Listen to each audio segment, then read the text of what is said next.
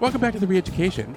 In today's show, we are looking at the Geopolitics of Purim, the Jewish holiday that celebrates the triumph of Jews in the ancient Persian Empire over Haman, someone who tried to kill him. In part because the last episode of The Reeducation had such a long monologue, there will be no formal monologue on this one, and we'll go straight to the conversation. My guest is the great Rabbi Ari Lamb, the official rabbi of the Reeducation podcast, and it is a great conversation, so without further ado, please enjoy.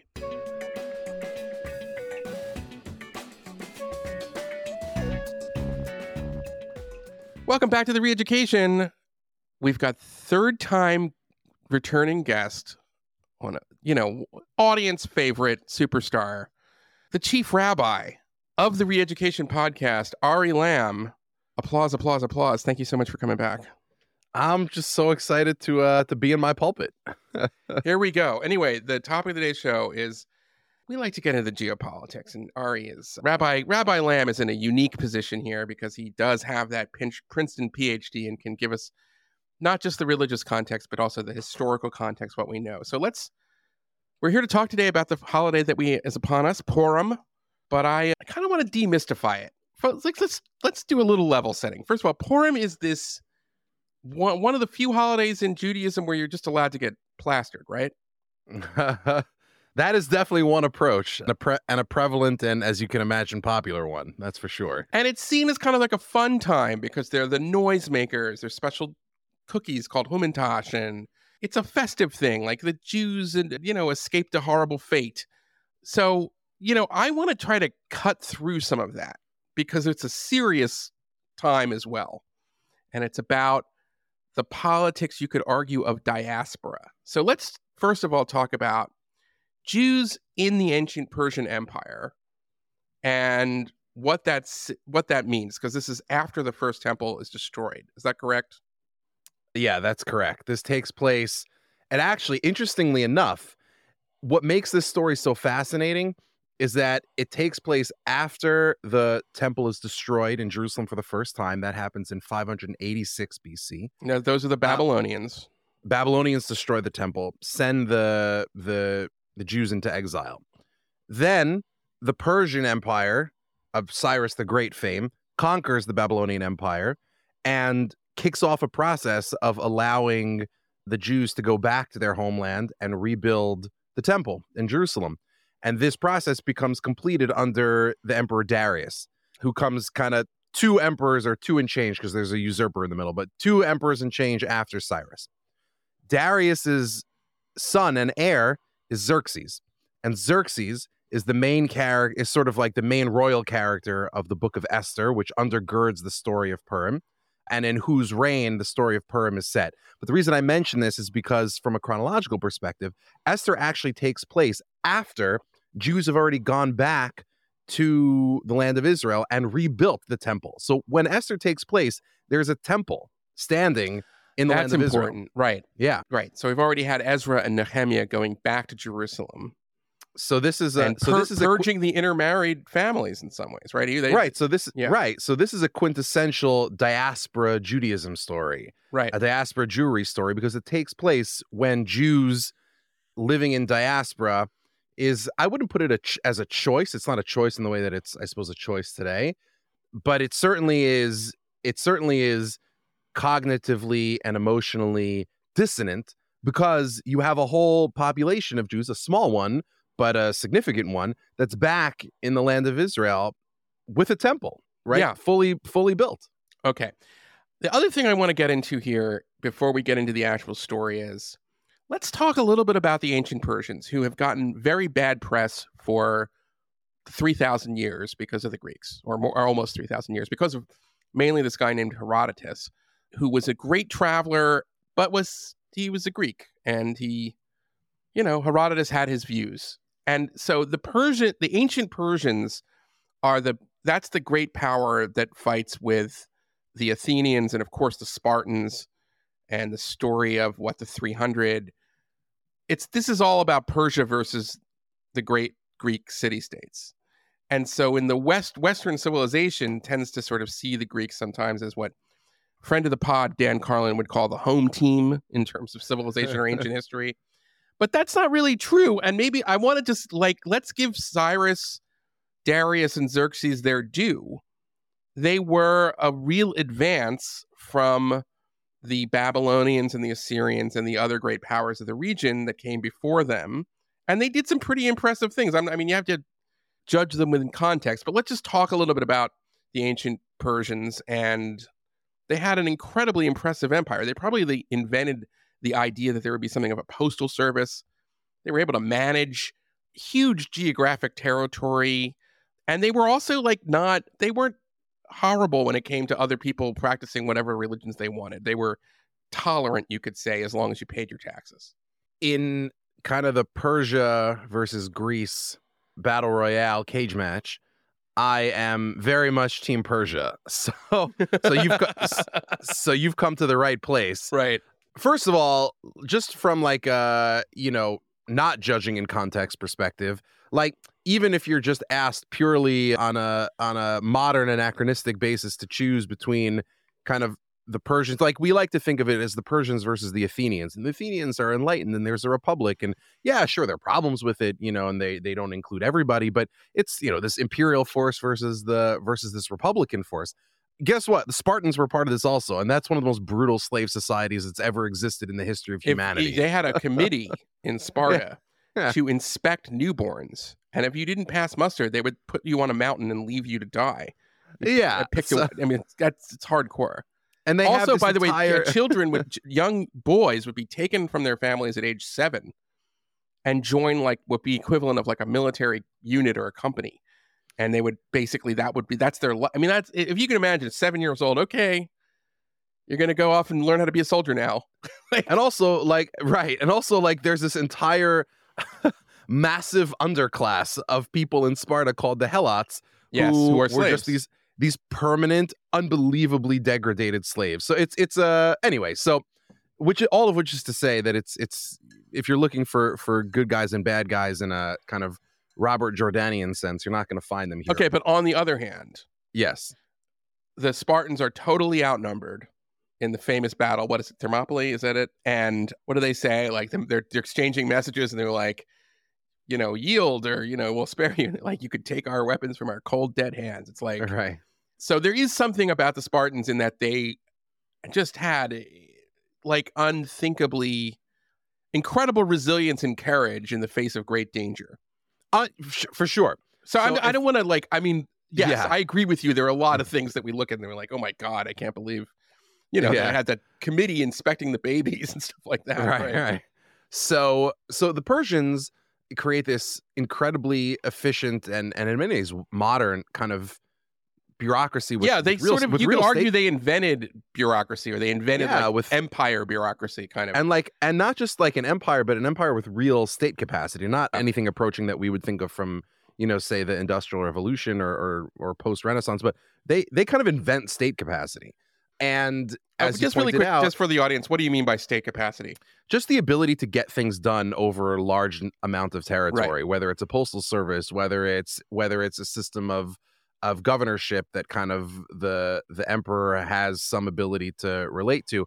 They're just able to get stuff done for people in a way that was not unprecedented, but that was very unusual in the ancient world. They really get stuff done for people. And just to give an example of that, people like being part of the Persian Empire. Just to give you an example of that, in the famous Persian invasion of the Greek, they basically create this incredible land bridge that linked Asia to Europe by tying together. It's an amazing feat of engineering if you think about it from the ancient world. Just an important concept is that the Persian Empire really, it's a huge advance in what a government was able to do. It wasn't just collecting taxes.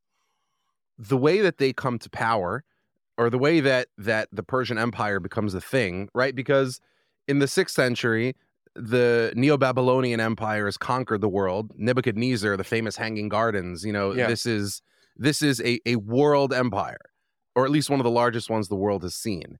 And the possibility that their power might somehow be broken, the power of Babylon might be broken, just seemed impossible. Right. You had Egypt kind of as a holdout to the southwest, but other than that, they seemed unstoppable.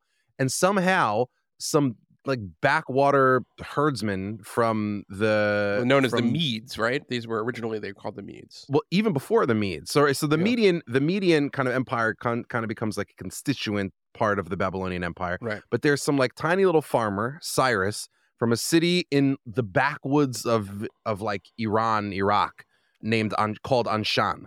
And from Anshan emerges this tribesman, this tribal leader, Cyrus. And against all odds, within a couple of years, he conquers the entire Babylonian Empire. How? Now, the answer is cavalry, right? Well, yes, but in addition to just like military prowess, strategic acumen, he also has incredible diplomatic and political skill.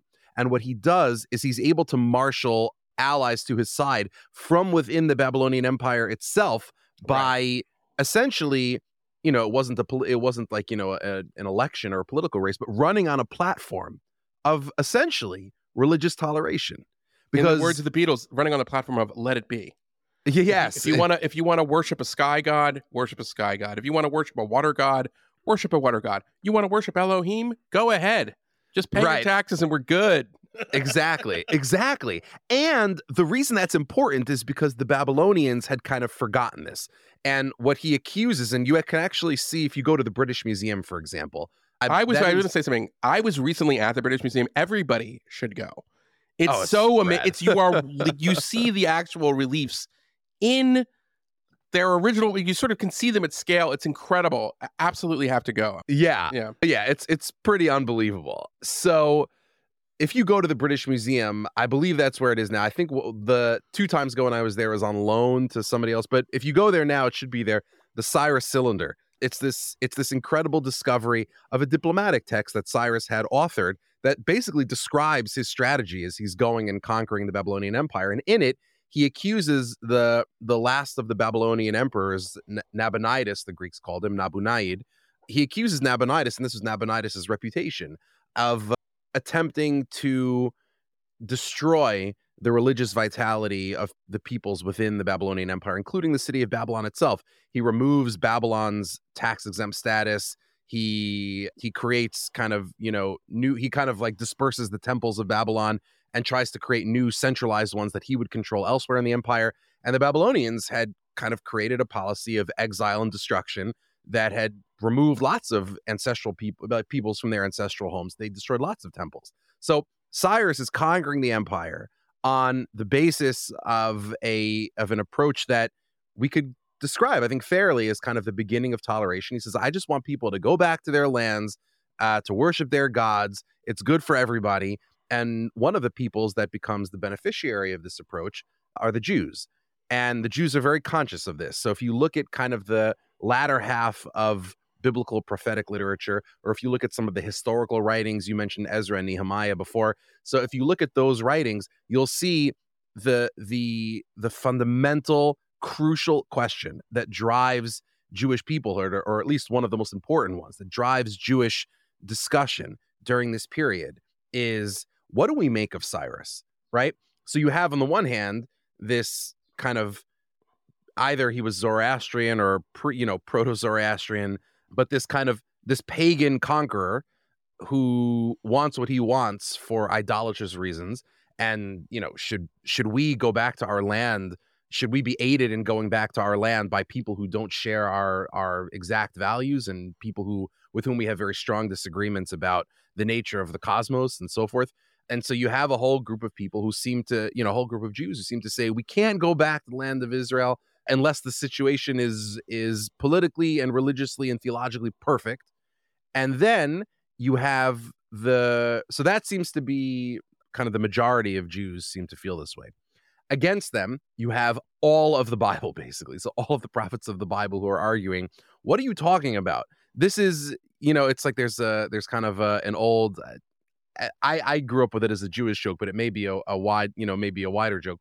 The joke is that a guy says his biggest, wish in life is to win the lottery. So he prays every single day. He recites Psalms and liturgy, and nothing happens.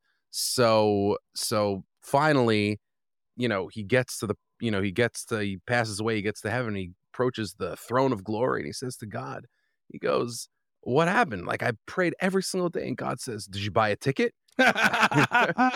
So I love that. That's a great joke.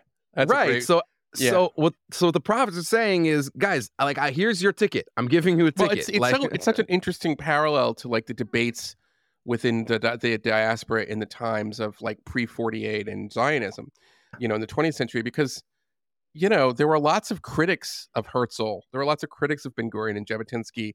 We're like, why do we want to go back there? And there's all kinds of. It's a similar kind of thing. And there's a segment, I forget.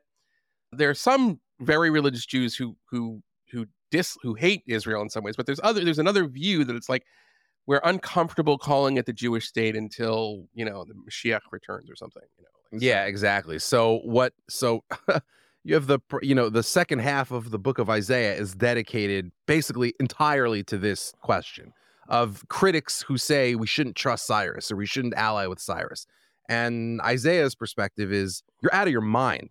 And it's blasphemous, meaning who's to say that the God of Israel can't be the one who raised Cyrus out of the east and allowed this whole kind of miracle of a conquest to happen. And then when you look in the book of Ezra and Nehemiah, the people with that attitude, right, the attitude that says, you know what, we're not going back. We're going to stay in the Persian diaspora because this whole project is not for us. Those people, the people who stay back, are actually compared to the Egyptians.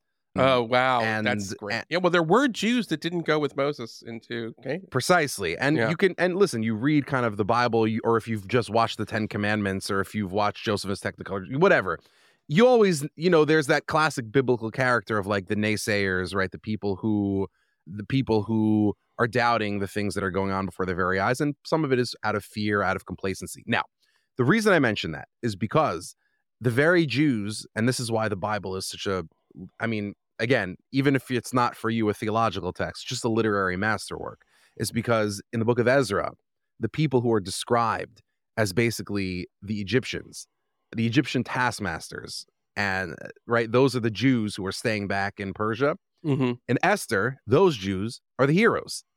And right. That's fascinating. And so what you have to grapple with is the question of, okay, what is the heroism that's being described in Egypt, and how does it relate to the question of Jews and their relationship to the land of Israel? How does it relate to the question of what it means to be a diaspora community, Jewish or otherwise? Now, because this is such a difficult question to resolve, although I have my thoughts about it, one of the increasingly popular contemporary readings of the Book of Esther, though I think it's completely wrong, is to say, well, Esther is actually just a parody. Now, Esther definitely has parodic elements in it and satirical elements in it, unquestionably, and we can talk about those. It's a satire on Persian society to an extent, but this reading goes farther and says the entire point, like, Esther tries to make you think like these Jews are heroes, but really the whole point of the book is to say that life in Persia is bad and you should just go back to Israel. That's a contemporary reading of the Book of Esther, and it exists, even though it has very little textual support. It exists, if any. It exists because there's a real sense today of dissonance. Like, what do we do with this one odd book in the Bible that seems focused on the diaspora in a way that is very unselfconscious, right? Like the book of Daniel is set in the diaspora, the end of the book of Kings is set in the diaspora, but they're very self-conscious of that. Esther seems very unselfconscious. What do we do with a book like that? And that's what makes Esther so fascinating. Well, I mean, a couple points I just want to make is just to emphasize, to go back to Cyrus for just a second, just to make it clear. Before Cyrus, it was normal in the ancient world that if you conquered a people, you would take the idol of their god back with you to your home capital. So there was a sense that it wasn't just these two armies that were fighting in the mortal plane, but there was a cosmic element too. Your god failed, and now your god is going to be in, what's the Syrian capital? Yeah, or whatever, right? Exactly. So it's like, you know what I'm saying? You used to worship this guy, and now he's ours. So the revolution of the Jewish religion is there's only one, and he is, or the being is everything, and it's responsible for everything. So that concept is so revolutionary so in some ways, even though Cyrus is not obviously Jewish and he doesn't believe in this kind of monotheistic force, the fact that he's tolerant and he's saying, all right, everybody has their own path up the mountain, so to speak, is itself a really huge leap. So I just wanted to emphasize that. And it does lead now to what we're going to talk about, which is the Book of Esther, because it is like, well, what's the difference? And my humble, but I have you on as the expert, my humble view is the difference between the Jewish experience in exile in Egypt versus the Jewish experience in Persia is that the Jews are slaves in Egypt. And in Persia, they're not slaves. Not to say that they're necessarily they're obviously the Persian royal family is the ruling family, but it's a different relationship. And the fact that Esther has all of this influence is a testament to that. Do you think I'm wrong on that or no? I think one of the ways to show or to substantiate what you're saying is to note, and again, here's where it's really important to understand the poetics of biblical literature. So the way that biblical literature works is that in contrast to, let's say, contemporary English style, so English is a language that just has a massive vocabulary. And not only is the vocabulary large, but it's compounded by the fact that the English that we speak is kind of the product of the collision between kind of like the Germanic Saxon languages and then like Norman French, right? So the Romance languages. Yeah, for sure. As Orwell was fond of pointing out, because he hated all the Norman expressions, right? But like as Orwell was fond of pointing out, there are basically at least two words for everything in English. There's a Germanic word and a French, and a Norman word. Right. And he preferred, use the Saxon word, but either way, we have a massive vocabulary. So a mark of good style is to use varied language in order to express ideas very evocatively. And if you want to parody good style, it would, there would be like that Friends episode where Joey just puts the letter that he's writing for Monica and Chandler's adoption through a thesaurus, and it just sounds like nonsense, right? But basically, you would want to use a lot of different words. You basically want to use a different word for everything. Right. Biblical Hebrew and like lots of ancient Semitic languages is a very small vocabulary. And moreover, it's a genre that's meant to be performed orally. And so the way that good style gets accomplished is by using words repetitively and using them in a way that forces you to think about a certain theme over and over and over again. The best contemporary example of this kind of style is actually hip hop, right? So if you listen to enough hip hop, so first of all, you'll notice even within a single song, you'll notice rhyme schemes where the last word of every line is exactly the same, and it's the word before that word that rhymes. Yep. Right. So, and that's meant to kind of give you, it's both like a good kind of performance device, but it also kind of gets you to think about the theme of what that, that stanza is talking about. Tom Wolfe does this too. 100%. It's a great effect in my view. Yeah. And another piece of hip hop that you'll recognize is that oftentimes you'll see a line in a hip hop song that's actually taken from or a revised version or an allusion to some other song, right? So you'll see that often, like Kendrick will often, sneakily refer to lines from Tupac, and you can understand the song even without knowing the reference. But if you know the reference, it's so much richer. Sure. Right. So, and the reason for that is because hip hop is much like the Bible, it's meant to be performative. So all of which is to say that if you're reading biblical literature, you have to be on the lookout for those key words, those repetitions, those allusions. Now, in the book of Esther, one of the clearest set of allusions, really like in all of the Bible, it's so explicit, is that the story refers over and over and over and over again to the Joseph story, as in Joseph and his Technicolor Dreamcoat. Which is how they get into Egypt, right? Right, precisely. Oh, right. So that's why that's why the chief rabbi is the chief rabbi. Everybody. All right. Right. Exactly. So I'll give you an example. Right. So look at the book of Esther. It starts with the king, right? Xerxes, Ahasuerus, making a party. And the verse tells us that in the 3rd year of his reign, he gave a feast for all of his officials and servants. So in Hebrew, that's in the 3rd year, the word for third is shalosh. he gave a feast. The phrase for he gave a feast is asamishte, and for all his officials and servants, they're called avadav, his servants. That same description, almost word for word, appears in the Joseph story, right? On the third day, which was Pharaoh's birthday, he made a feast for all of his servants. On the third day, Shalosh, Pharaoh's birthday, he made a feast, Vayas Mishteh, for all of his servants, avadav.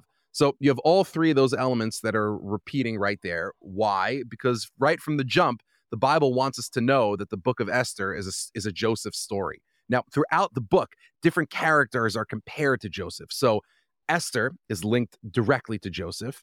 The best example of this is right when we meet Esther for the very first time. It's weird. If you read through the book of Esther, it almost seems very unbiblical, because the very first thing we hear about Esther is that she's Mordecai's relative, and she's really good looking, right? And it's like, oh, what's up, Bible? and although her beauty will come into play kind of later on in the chapter, but much later on in the chapter, when she's sort of part of a beauty contest, in this kind of weird coercive harem building thing. Normally in biblical literature, you would expect a detail like that to be introduced right before it becomes relevant. That's what the Bible normally does. Why does the Bible tell us she's good looking? The reason is because it uses the exact same language to describe her looks that the Bible uses back in the Joseph story to describe Joseph's looks. And the reason that Joseph's looks are relevant is because immediately in that story, he's accosted by his master's wife, similar to Esther, right? It's assaulted kind of by royalty, as it were. And so Esther is immediately compared to Joseph.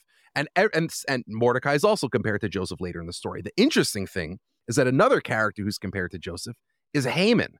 Haman is also we gotta do a little level setting here.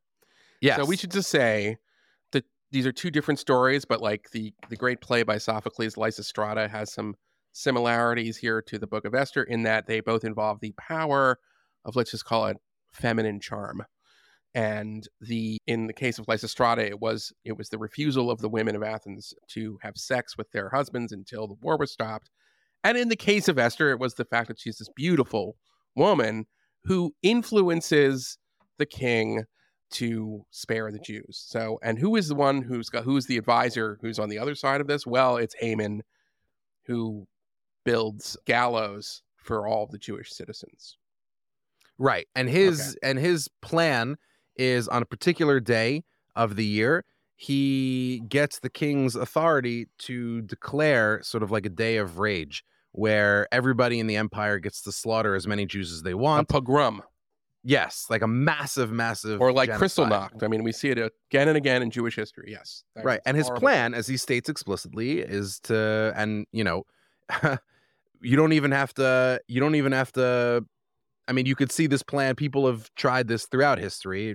In fact, the 20th century is just the latest example. His plan is just to eradicate this strange and scattered nation. Okay, now I want to just ask a question. Can we, now that we're talking about Haman? Yeah. What are the motivations? Who is this guy, and why does he want to kill all the Jews? Great question. Let me actually answer that by returning really quickly to the Joseph point, because I want to, it'll help build it out. So Haman, who's this mega villain, is also compared to Joseph.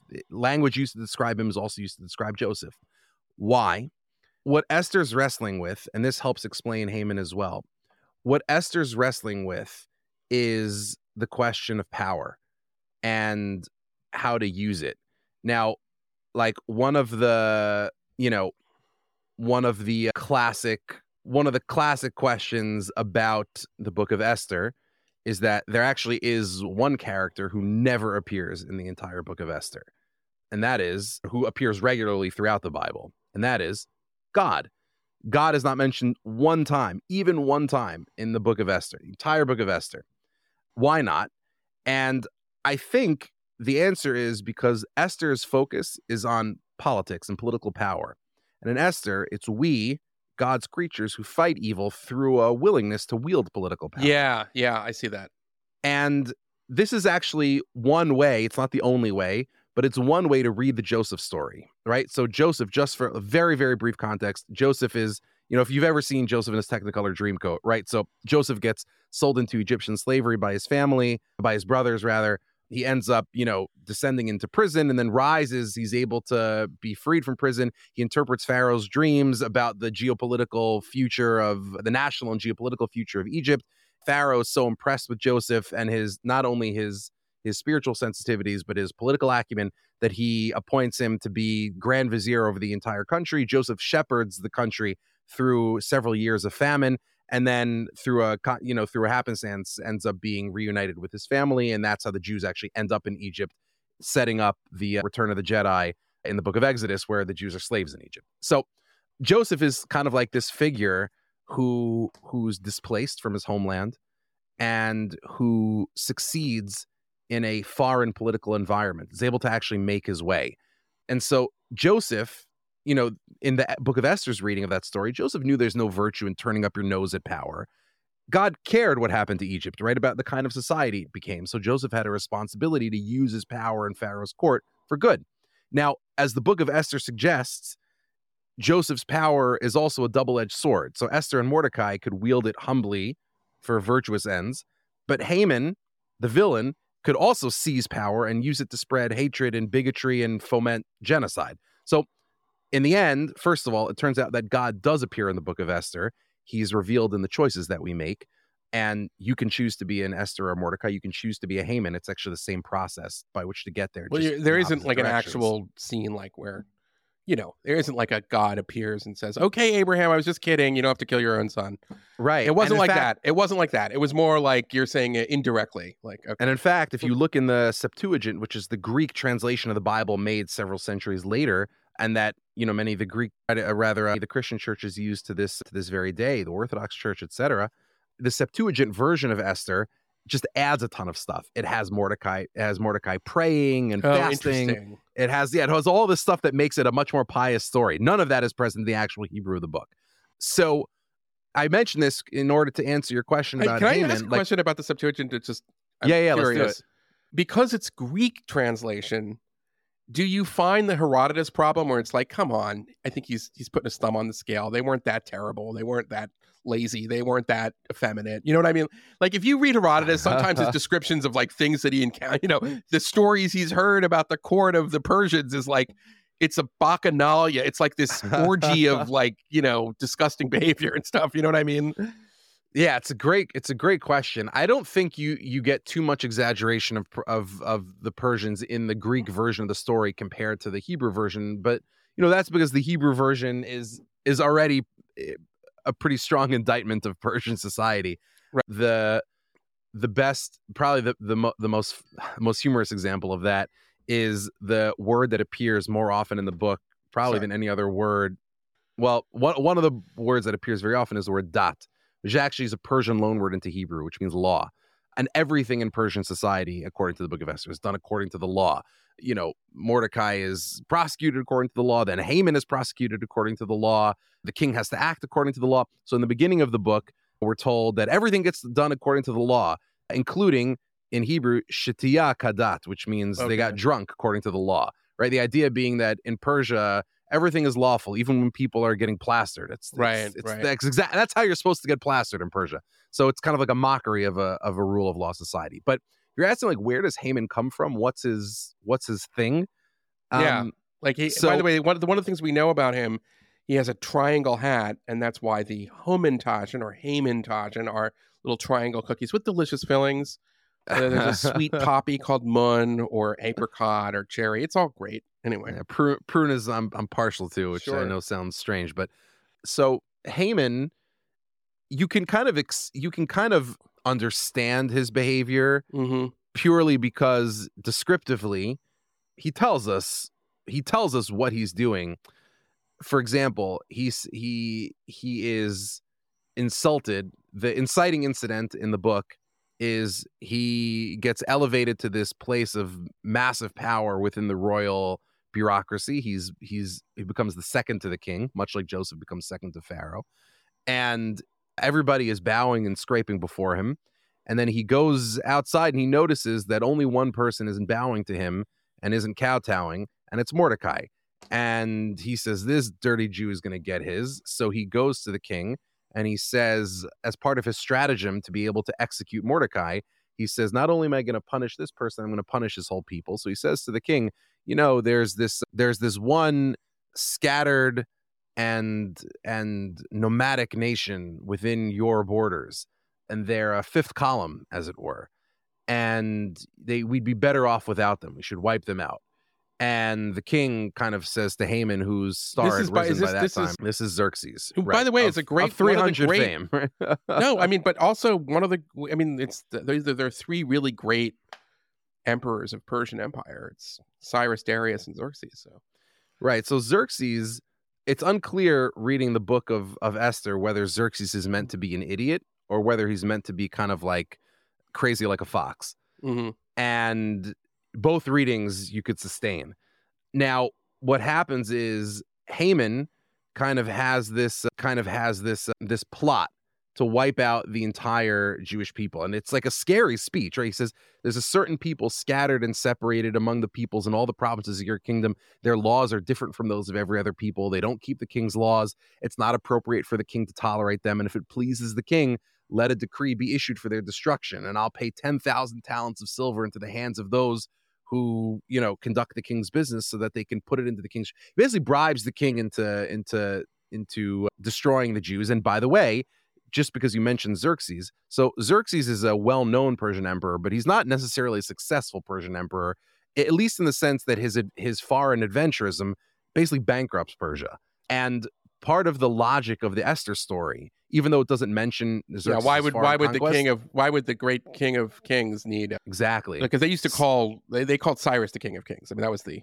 yes, and the Persian emperors are called in Middle Persian it's called the Shahanshah, the king of kings, the Shah of Shahs. Yeah. So the idea, but anyway, right? It's like this is.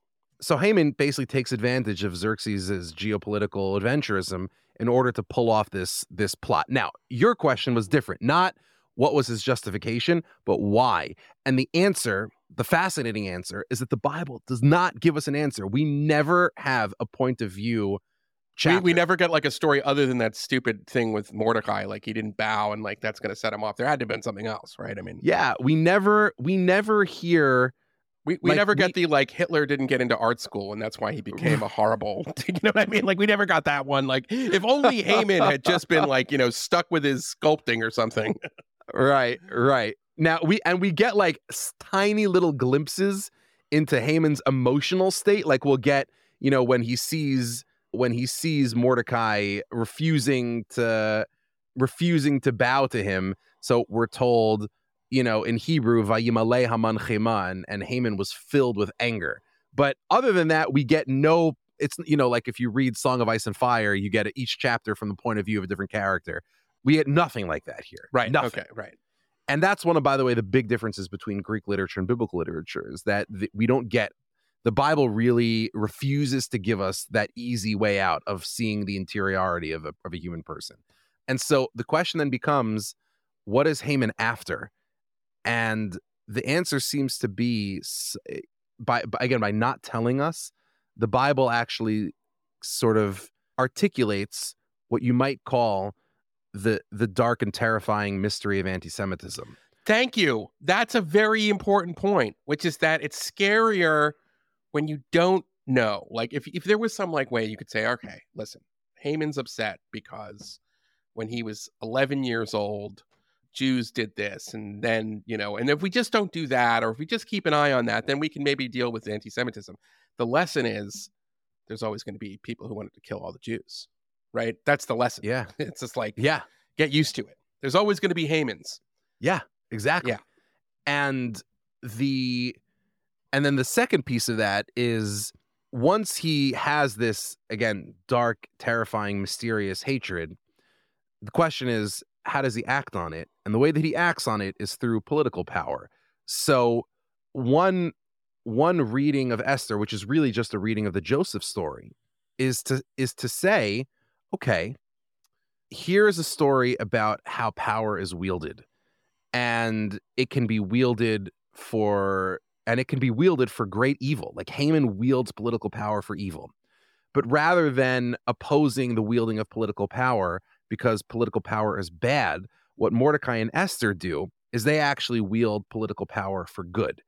So I want to get, this is such an important point, Rabbi, and I want to drill down on it because this gets into something deeper than politics. It gets into this view that some religious people will say that God is the author of all of history. And to a certain extent, because if you believe that God is the creator of the universe and God is, knows everything, and we can't possibly understand what God understands, and we have to have humility, all that, okay, fine.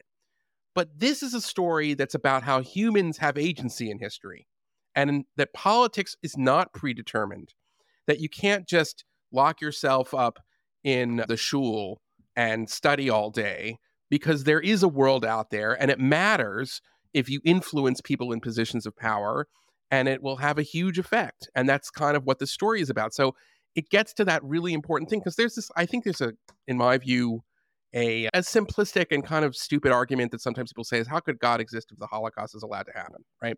People say that all the time. How could God exist with all this terrible evil in the world?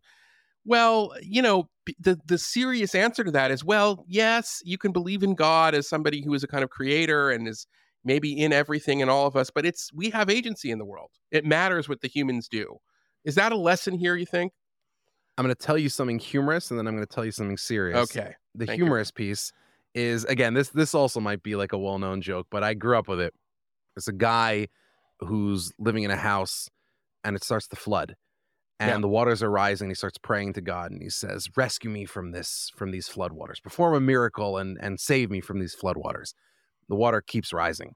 Finally, the water is so high that he has to kind of stand on the tables. All of a sudden, the rescuers come by, in a little rowboat. They say, "Hey, listen, let us rescue. Let's take you away from this house." And he says, "No, God will save me." And he stands on his table and he's praying to God.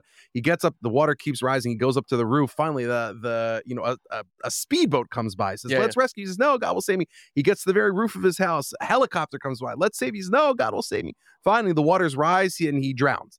Then he goes up to God and he says, "God, what happened? I was praying to you. I was so pious, so righteous." He says, I sent you the rowboat. I sent you a speedboat. I sent you a helicopter. Well, what do you want from me?" Right. So now, to make a serious point, I remember Rabbi Jonathan Sachs of blessed memory, the former chief rabbi of the United Kingdom and one of the foremost Jewish public intellectuals of this in the last century, was once asked that question, as every kind of theologian is asked, where was God during the Holocaust? Now, his answer to that was, first of all, if anyone tells you they have an answer to that question, they're an idiot and a charlatan. Sure. I agree. By the way, I wasn't trying to say I had an answer. Right. No, of course, and I know you know. I know you think that too, right? Yeah. He says, however, if I had to say something, because you have to say something, if I had to say something, I would say that if you asked God, where were you during the Holocaust? God's answer would be, where was I during the Holocaust? I was the one who sent down tablets from literal heaven with Moses that said, "Thou shalt not kill." Where was I during the Holocaust? Where were you during the Holocaust? Right.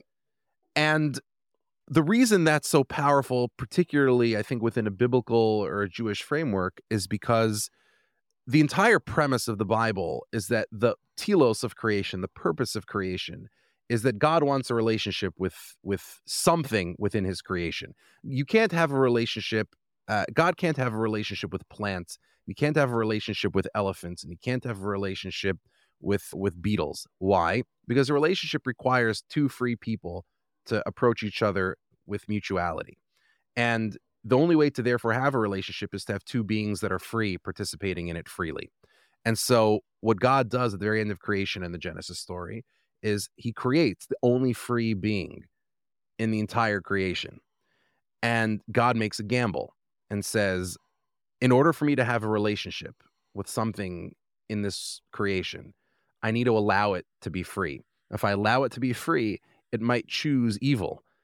But the price of therefore having a relationship with humanity is that humanity might choose impiously and unjustly. So in some cases, some of the greatest evil ever is a result of that bargain, of that bet that says you can be free because I want a relationship with you, but you might do terrible things with it.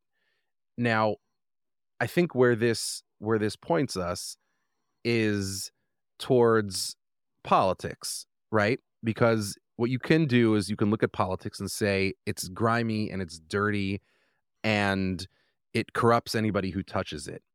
I think much like you could say about human freedom, right? Human freedom is terrible, and it makes us worse off than even the meanest insect, because look at the kinds of things that we can do, right? It's like that classic kind of, it's like that Sonny Bunch. Sonny Bunch has this piece where he's like he's like, environmentalists often sound like superhero villains because they want to make your life, like they actively want to make your life worse, right? It's like it's a funny piece, but there's a reason why, there's this particular type of like very extreme environment related argument, which is like, well, we're the only species that's like ruined the planet, right? And it's like, well, yeah, like that's the, if you look at only the downsides of humanity, then we make worse choices than beetles because beetles don't make choices. Well, it gets to another thing though too, which is that God is not interested in just creating. If God created people without free will, and they had no choice but to worship God, then your point is like they wouldn't have this relationship. And it says something about Judaism. Judaism is the one great monotheistic religion that doesn't recruit and doesn't compel people to join the religion, right? Because the whole point is that you have to choose the righteous path yourself. And by the way, that is different than Christianity and Islam, where it's very important that, one way or the other, you're going to join the flock, and I think that's one of that is a unique characteristic of the Jewish people. I think the most unique, the most unique part of it is that in Jewish eschatology, which means kind of the Jewish understanding of the end of days, like how does the story end? Right. The story doesn't end, like uniquely, the story doesn't end with everybody converting to Judaism. There's no tradition within the Jewish heritage that says people will convert to Judaism. People will have their own relationship with God, rooted in their own history and their own story and their own unique skills and talents. But to kind of get back to it, so, you can look at politics the same way you look at human free will, which is that it's a disaster. Interestingly, the Bible, and this goes back to the Joseph story, actually describes politics in the following way. So when Joseph is appointed sort of the chief politician of Egypt, right, the second in command to Pharaoh, who's going to be responsible for running the entire Egyptian economic policy and social policy, the way that is described is Pharaoh says that he's looking for a person to fill this role who is chacham v'navon, which in English means wise and understanding. And those nouns in biblical Hebrew, chokhmah and binah, wisdom and understanding, that's how the Bible describes politics. Not just in the Joseph story, but elsewhere, like in Proverbs. What else does the Bible describe as wisdom and understanding, chokhmah uvinah? The Bible itself. So the Bible's own self-understanding is that why is the Bible so important? Well, Moses in Deuteronomy says to the Jewish people, Hi chokhmatchem uvinatchem leinei ha'amim. This is your wisdom and understanding in the eyes of the nations.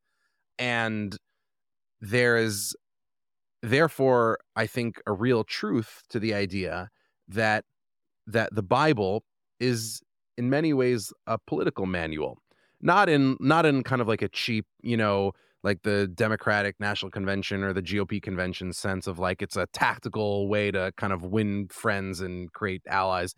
No, but it's a vision for how people should relate to each other, and it is a blueprint for creating a virtuous society that enables human flourishing and that enables humans to create their unique pathways to a relationship with the author of creation. And so in the book of Esther and in the Purim story, that's where you get, I think, the clearest expression of the idea that actually politics, while dangerous, just like free will is dangerous, can be virtuous if you use them for virtuous ends. And by the way, to come back to the geopolitical point, the biggest contrast between Haman, who's kind of the political villain of the beginning of the story, and the way the story ends, right? So Esther. Well, I want to get to the way the story ends because that's the twist that nobody remembers. Right. We're going to get there. But before we do, let's talk a little bit about Esther. She has an uncle named Mordecai. Esther's gorgeous. She wins. I mean, we don't have to go through the basics because the point of this episode is not to retell the story of Purim that everybody who's Jewish probably knows.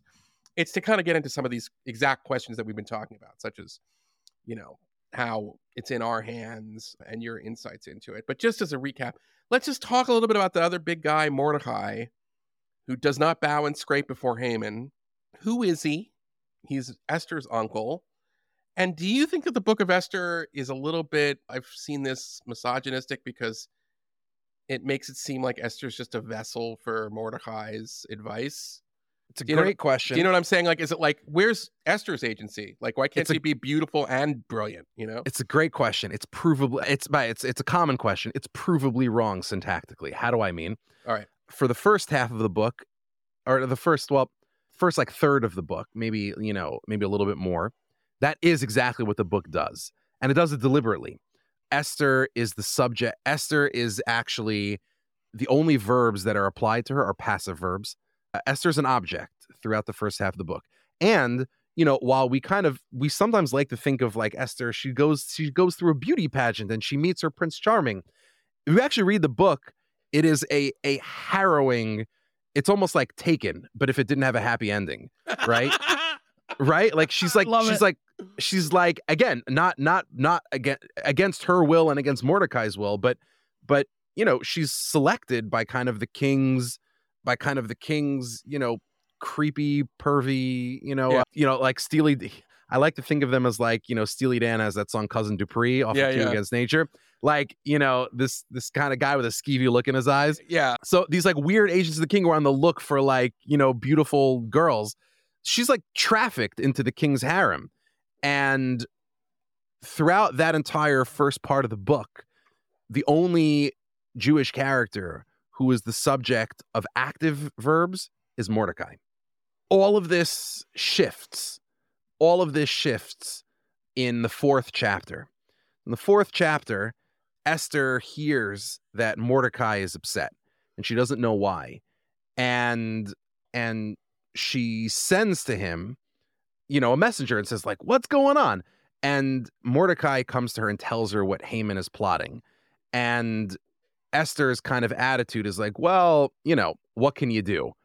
And Mordecai gives this like incredible speech where on the one hand, it's an incredible speech, but on the other hand, it makes you realize that the book in the entire time has actually been setting up Mordecai not as the main character, but rather as like Morgan Freeman in Shawshank Redemption, where he's like the good, where he's like the sidekick, right? Here's the speech that he gives her. He's like Rocky's coach. Yeah, right, exactly, right, exactly.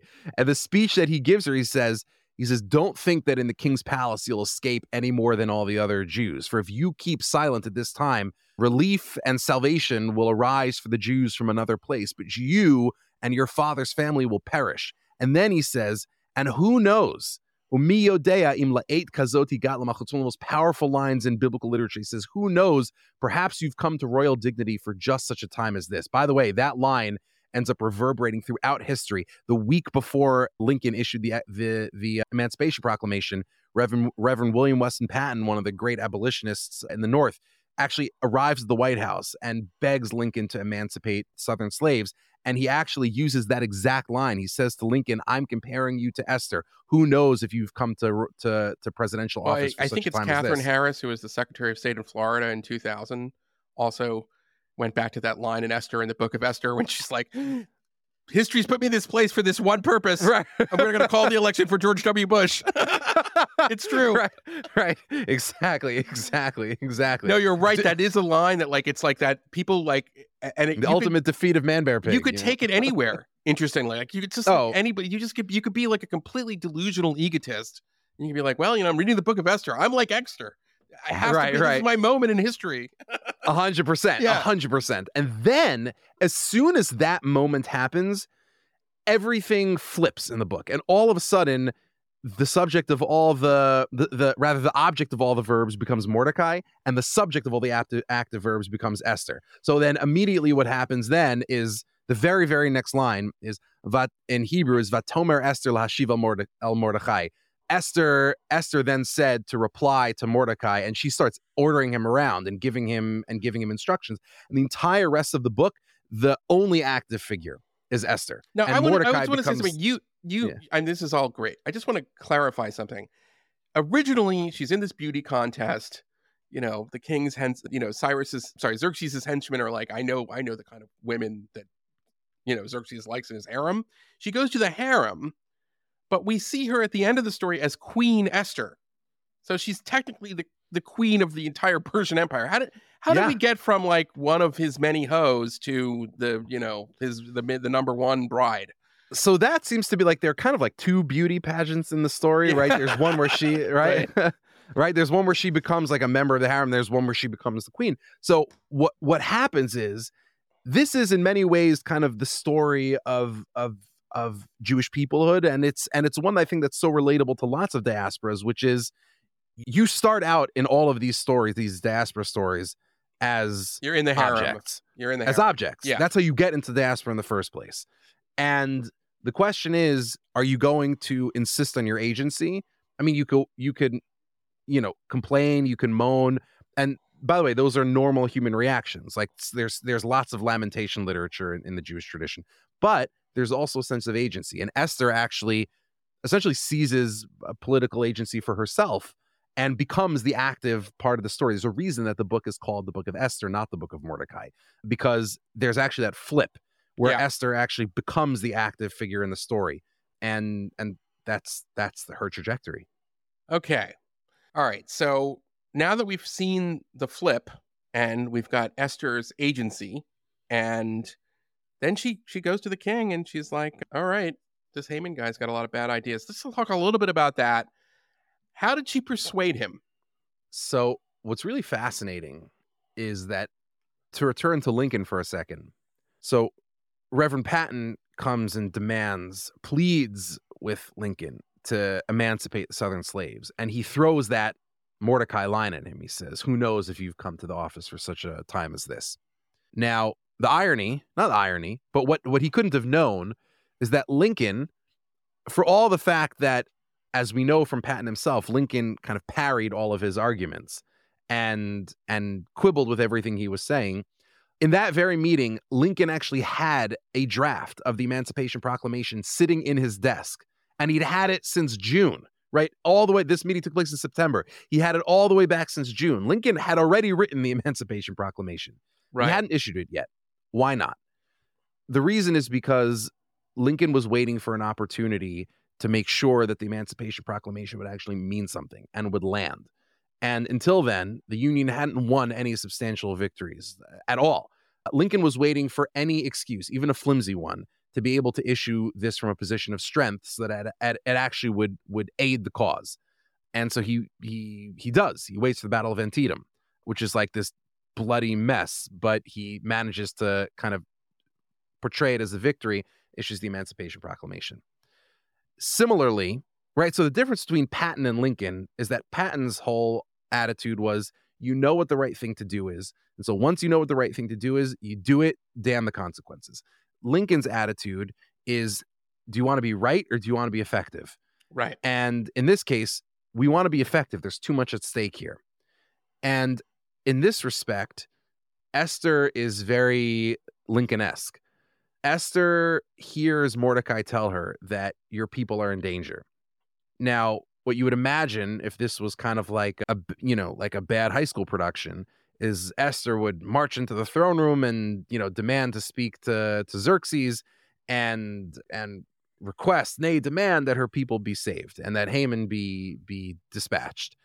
Instead, what she does is she plans. She actually makes sure that she has a chance to succeed. She knows that Haman's too powerful and too politically secure to take him down just yet. So she invites the king and Haman to a banquet that she plans, thereby flattering Haman into a false sense of security and also being able to suss out what his position is before the king.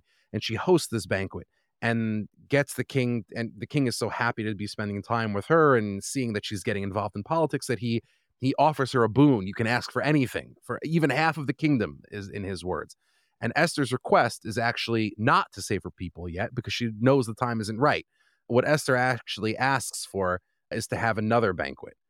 And she's waiting for something to happen. And her strategy pays off, because what happens in between is that the king is sort of reading his, an insomniac, and he's having read to him his kind of book of favors that he owes, and he recalls that much earlier in the story, like Chekhov's gun, much, much, much earlier in the story, before we know anything about Esther, Mordecai had actually saved the king from an assassination attempt. And the king all of a sudden goes, who's this Mordecai guy? Have we like paid him back? And turns out, no, we haven't. So then, and it's just at that moment, like it's such a good drama. Like just at that moment, Haman is rushing into the king's palace because he's had an even better idea for how to torture Mordecai once he's killed him. And he's going to ask the king's permission. And the king sort of sees Haman running and he says, just the guy I wanted to see. What should I do if I want to really honor some guy who's done a great service for the king?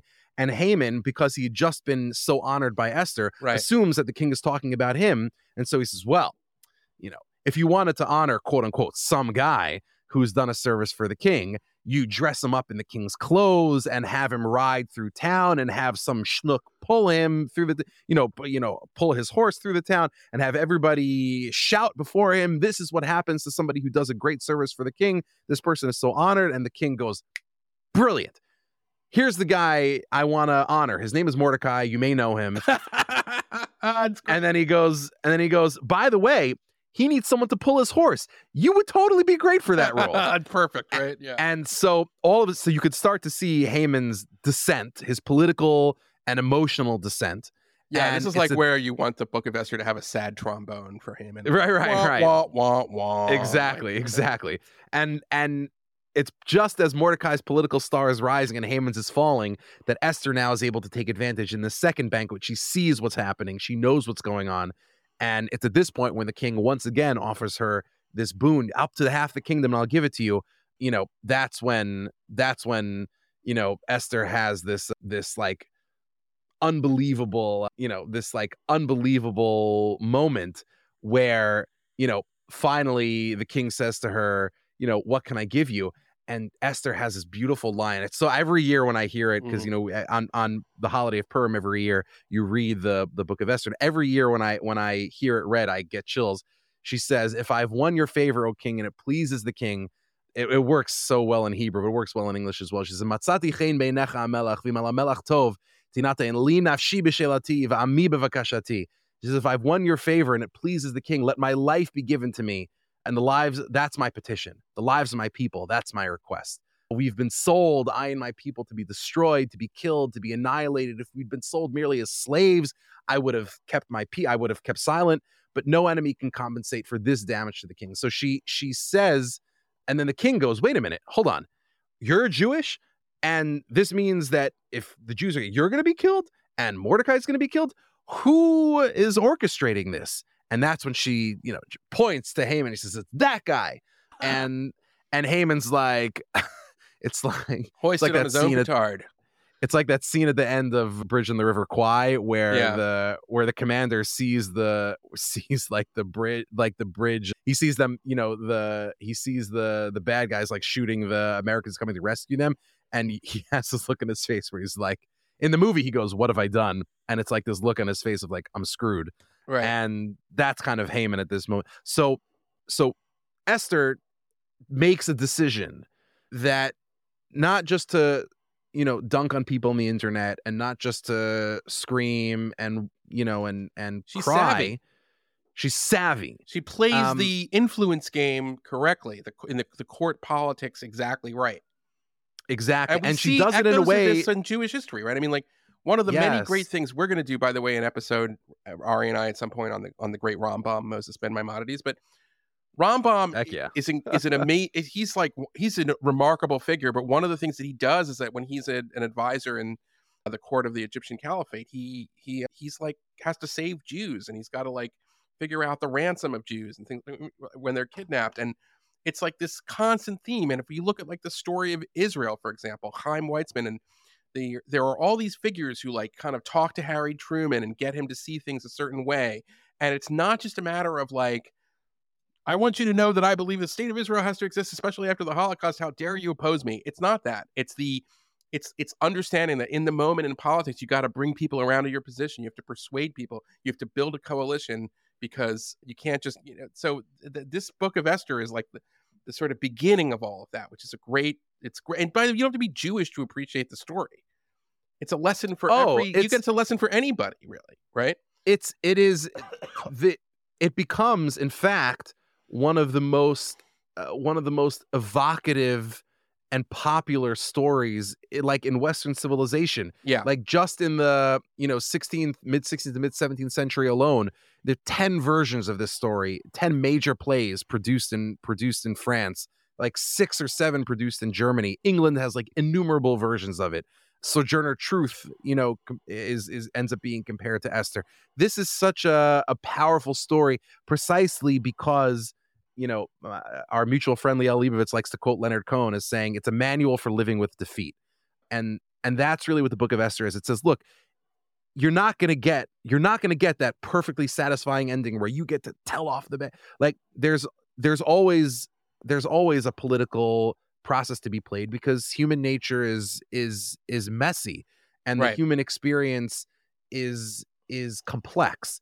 And if you want to, and if what you're looking for is light absolutely conquering darkness and taking no quarter, so then the fantasy Go genre watch is Star for you. Wars. You know, Exactly. Go watch Star Wars. This is what you're looking complicated. for, This is Bible for adults. This is grown up. Exactly. Stuff. This is morality for adults. If what you're looking for is, you know, not, and by the way, it's not like Game of Thrones, like there is no such thing as good, right? Right. It's what it said. The premise of the Book of Esther, like much of the Bible, like all of the Bible, the premise of the Book of Esther is if you're looking to actually build virtue in the real world, this is how it's done. And Esther, in many respects, is the ultimate, therefore, kind of modern hero because she provides us with a real, relatable human story for how to actually implement goodness and morality in the real world. She's somebody who is a victim. She's somebody who is trafficked. She's somebody who is passive for so much of her story. And yet, when the time comes, she's able to seize the agency that she has, transform not only her own circumstances and the circumstances of her people, but, and this is very important, the story actually doesn't end when Haman is killed. That's let's get to that. But before we do, has anyone, even in literature, tried to give us the Haman backstory? It is this mystery. Because it's not just like what motivated him to want to kill all the Jews, but how did he rise to the level of prominence? Because I have to be thinking to myself, everything I know about Cyrus, Haman would have gotten nowhere with a guy like Cyrus. Because Cyrus was, you know, he is sometimes credited as the founder of human rights. Cyrus was the, you know, live and let live emperor. He was the guy who was like, all right, you want to worship who you want to worship, it's fine, just pay my He's tax. also a founder, right? Xerxes is a Nepo baby. Well, fair enough, he's a Nepo baby, but there were at least, I mean, in the case of Darius, Xerxes had setbacks, Right. but I'm just saying, for those are the three biggies. I mean, like there were really bad Persian emperors after that, and then, as we talked about in our last episode together, Ari, then a guy by the name of Alexander of Macedon comes along, Right. pretty much ends that family anyway, ends that empire. So has anyone done the, like, how did Haman rise to prominence? So the ancient rabbis do this, and it's brilliant. Great. Okay, tell me about that. So Haman in the Book of Esther is called an Agagi, an Agagite. It's not clear what that is. It sounds like some sort of, like, you know, local tribe from somewhere within the Persian Empire. Right. The rabbis did because they're such sensitive readers of the text, and they were so alert and literarily sensitive to, you know, those Kendrick allusions to Tupac songs. Yeah. And also the rabbis are very playful and whimsical in a deeply morally serious way. But they noted, hey, that name Agag actually appears earlier in the Bible. There is a character named Agag earlier in the Bible. He's the king of the Amalekites in the days of Saul and Samuel. Right. And he is kind of like the last scion of this nation that seeks, at least in the Bible, that seems to care about nothing other than tormenting and slaughtering the Jews. We first meet them when the Israelites flee Egypt. The first thing that happens after they cross the Red Sea is they're assaulted by this vicious kind of tribe of the Amalekites. The Amalekites set upon the men, women, and children and try to kill them. And it's only by the grace of God that the Israelites kind of managed to escape and beat them back. And throughout and actually throughout history, sort of God says to the Jewish people, you must eradicate the Amalekites because they're a stain upon the human experience. No other people are treated this way. What about the Canaanites? Even the Canaanites, there actually is within biblical and Jewish law, there actually is a difference between how the two are treated. Okay. You're allowed to accept surrender and quarter from one, but not the other. And in fact, if you just look at kind of the trajectory of what happens in the Bible. Oh no, wait a minute. What about the people of Sodom and Gomorrah? So there God destroys them, right? Abraham. Okay, right. I see your point. Abraham tries to save them, right? Yeah.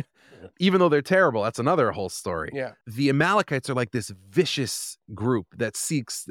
They represent this kind of, to the extent that there is a character in the Bible that represents the abyss, just oblivion and destruction and chaos and evil. It's the Amalekites, which is an important concept, not just today, but especially in the ancient world, where there was a lot of terrible things that could befall people and that you had no control over. So yeah.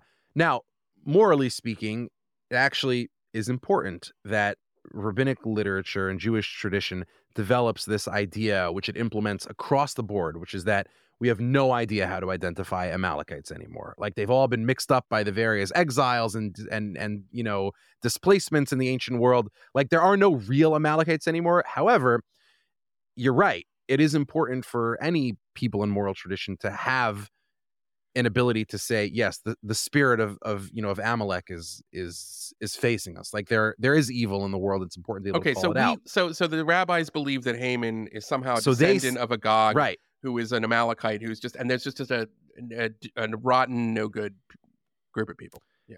And the reason, and that kind of feeds back into that dark and terrifying mystery of anti-Semitism. We have no explanation in the Bible at all for why the Amalekites set upon the men, women, and children, right? That sort of the old people and the children as the Israelites are fleeing Egypt. You have no explanation for why they do it.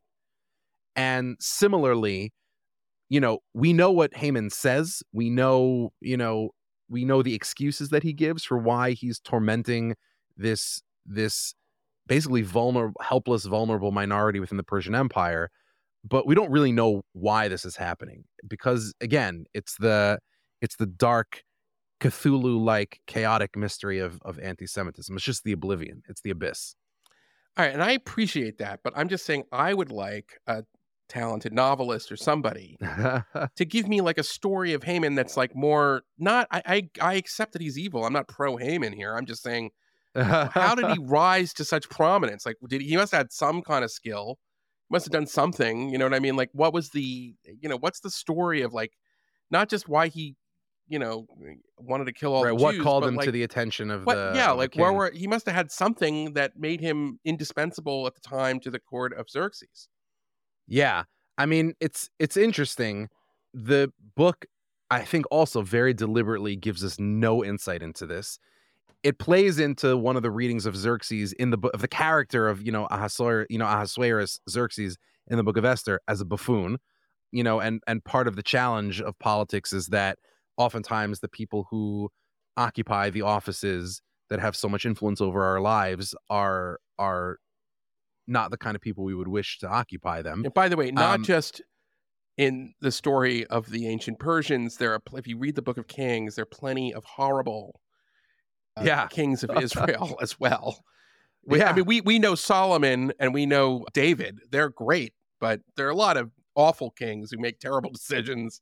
And even Solomon's reign ends in disgrace. You could one very serious and compelling, it's not the only way, but one very compelling way to read the Bible's view on royalty, and this is one way at least that the rabbis read it, although there's the opposite view as well, but one way that the rabbis read the Bible's view on monarchy is that it's a critique of monarchy, and that David... the prophet, the judges say, the Israelites are like, we want a king. Are you sure? Careful what you ask for. Right. Careful what you ask for. Right. There's one view in rabbinic literature, and this became very popular amongst the Republican theorists of the 17th century, particularly John Milton, and eventually Thomas Paine adopted this view as well in Common Sense, which is that the Bible's critique of monarchy is basically that the Israelites are punished for asking for a king. What's the punishment that they're given? They get a king. Right. Yeah. I love that. Right. All right. Right. So we've set it up. This, by the way, thank you again. This has been a wonderful conversation. But it comes to this thing, the often forgotten coda to the story. So all right, before we get there, we should just say the lots are drawn. There's going to be. Oh, wait a second. Okay. Yeah, I have to leave in just a few minutes to take my son to the doctor. Right. So, but I can wrap it up. Yeah, let's wrap it up really quick. But we should just say really quickly. Yeah. How about we could do the ending? Yeah, gallows for the Jews, but really it's only Haman. And by the way, what do we do? I love this about Purim. Haman is forever in history ridiculed. What do you do with a powerful tyrant that is evil? You ridicule him. That's the worst thing you can do. It's a great lesson today for Russians who want to get rid of Putin and North Koreans who want to get rid of Kim. That's for later. But now let's talk about the coda that no one ever talks about, which is the Jews behaving badly. Okay. And by the way, I tweeted. I think I tweeted this a few months ago, but someone said something about like, man, like, because the Jewish community kind of like semi-famously excommunicated Spinoza, kind of the great Western intellectual and philosopher. And someone said something on Twitter like, why can't the Jews just like, it's time to like welcome Spinoza back into the arms of Judaism. Like, why can't the Jews forgive Spinoza? And I think I tweeted something like, listen, in the Jewish community, we still boo every time we hear the name of some random Persian bureaucrat from like 2,500 years ago. We're not forgiving Spinoza. Like, wait another 3,000 years, and maybe we'll think about it. That's great. Yeah. Okay, so let's talk about it. Yeah. The riot. There's the coda. The riot. Yeah. Jews behaving badly. So this is actually, I think, one of the most powerful parts of the book, because the Haman, you could end the story with Haman executed. Now, that's by the way how the holiday ends for most Jews, right? Yeah. I mean, I know that you read. I'm just saying, like most, we're happy. We're happy we survived, right? When you're in Sunday school and Jews and you're like learning about, whatever the Bible, it ends there and it's a nice story, but there's another part. Yes. So what happens next is the king says so Esther and Mordecai say, well, listen, can you cancel the decree against the Jews, right? There's a whole day set aside for people to slaughter Jews. Can you stop them? And the king says, and this is, again, part of the satire of Persia, is like, well, when the king makes a decree, not even the king can cancel it. That's how powerful the decree is. But what I can say is I can issue another decree that could potentially counteract the first one. So what Esther and Mordecai ask for is they say, give the Jews the ability, and anyone who allies with them, to arm themselves and slaughter those who were going to slaughter them. And the classic question is, why? Right? Why not just have the king make a decree that the Jews can hide in any city they want, lock the gates, and the day will pass, and then it'll be done? Moreover, and I think, and to the extent that that's a question, it's usually framed as like, why are these Jews, like, Jews are supposed to be nice and passive, like, why are they killing people? Why is, like you said, Jews behaving badly? I think the premise of the question is like morally twisted, which is, on that reading of, like, that question presupposes a reading of the story where Esther's heroism is that, and Mordecai's heroism secondarily, is that they protect their own. And this, by the way, is exactly how during the wars of religion in the wake of the Reformation, this is exactly how everybody is using the Book of Esther. The supporters of Queen Elizabeth and Queen Anne, her mother, think that, the great Protestant queens were Esther, fighting against Catholic tyranny. The Catholics think that they're Esther fighting against Protestant tyranny. Right. Everybody thinks that Esther's role is to save her own skin and that the skin of that of her people. When in fact, Esther and Mordecai are quite a bit more ambitious, because politics is not merely a means. Meaning, for politics to be as lofty as the chokhmah ubina, as the wisdom and understanding that the Bible actually uses to describe itself, for politics to really be lofty, you have to take them seriously as an engine for virtue, however imperfect. And so what Esther and Mordecai actually are after is a better Persian society, not just a better situation for the Jews. They actually want a better Persian society. Now, Persian society was one in which, if you think about the logic of the story, some random bureaucrat came along and decreed that on a particular day, for no reason that seems to be explained to anybody in the rest of the empire, random people can just arise, take up their weapons, and slaughter the entirety of a vulnerable minority within the empire. Why is this able to? So first of all, it's an unbelievable indictment of the moral fabric of the Persian Empire. Right. Why is this even possible? As we said before, Haman takes advantage of the geopolitical instability of Xerxes' regime by saying, listen, your treasury is empty because of the foreign adventures that you've engaged in. I can shore up your financial circumstances. Yeah, right. The only thing I ask in return is that you give me this vulnerable minority to torment and ultimately to exterminate. So what Mordecai and Esther do, first of all, is they say to Xerxes, it's not enough for us to hide from these perpetrators. It is these people that are making your empire rotten from within. We actually need to fight them. And we need to make a statement that this kind of thing is not going to be tolerated in the empire. And so they say, this is actually a fight. This much like the Civil War, right? Lincoln says in the second inaugural that he worries but also expects that the war will not be over until every drop of blood drawn by the lash shall be paid for by one drawn by the sword. And sometimes you actually need to fight a war in order to save the soul of your nation. And in this case, Esther and Mordecai say the kind of people who would take up arms on a whim to kill innocents within the empire need to be punished, number one. And so that's what happens.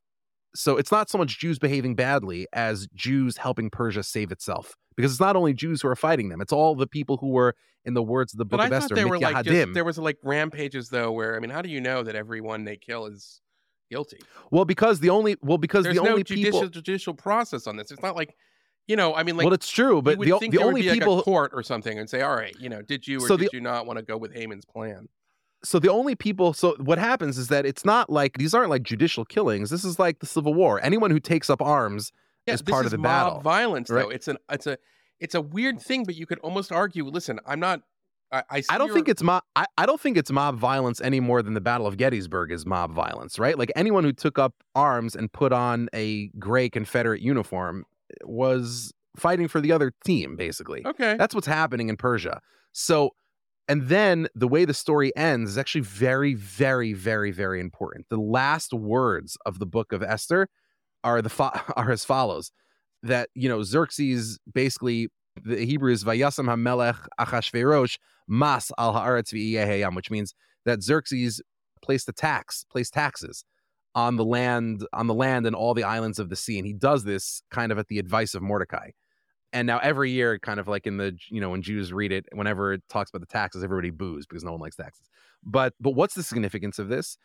Mordecai, who's now elevated to the king's new second in command in place of Haman, is doing what Joseph does, which is advising the king on economic policy.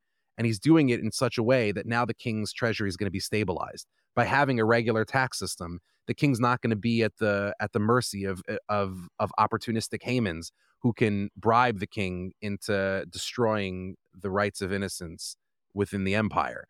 And so it's actually important. You don't see the end of it as, because there are a lot of people who would say that was a Jewish riot and that innocents were caught up in the retribution. Sure. I think the book actually goes out of its way to say that that's not the case. In fact, it describes two types of Persians. It describes those who were mityahadim, which I think people later on in history thought to translate as became Jewish, but that's not what the text describes at all. It describes people who allied with the Jews. So basically, on the day of Purim, right, on the day that Haman had designated to be a day of destruction of the Jewish people, the only way that it occurred was if a citizen of Persia took up arms to slaughter people. If you didn't take up arms, then you had then you weren't participating in the day. So Persians basically make a choice. Some of them stay home and do nothing. Some of them take up arms against the Jews. Those people are, as far as the king is concerned, their lives are forfeit. And then there are those people, Persians, who take up arms in defense of the Jews. And those people are heroes. And that's basically what the book of Esther describes. It doesn't describe Jews like rampaging through a town. What it describes is a pitched battle between those who showed up with swords and guns, so to speak, on the day, ready to kill them some Jews and to string up some K words, and Yeah. people who met them with resistance. All right. I appreciate that. I don't know. I have to go back and find. I've seen interpretations of it that it's sort of like, it didn't end, because usually it's like we think of it as ending with just the one guy, but it's not just the one guy. Yeah. All right. Well, with that, I know you got to run. Rabbi Ari Lamb, as always, this is so great. I know my audience really appreciates these episodes, and we will have you back soon. We're going to do Maimonides. We're going to do more, and I can't say enough. So thank you so much, Ari. I absolutely love it. Happy Purim. All right. Happy Purim. This has been The Re-Education with Eli Lake, a Nebulous production. Please find us wherever you find your podcasts. And if you are listening on Apple Podcasts, please leave a 5-star review. It helps other people find the show and makes us feel really good about what we're doing.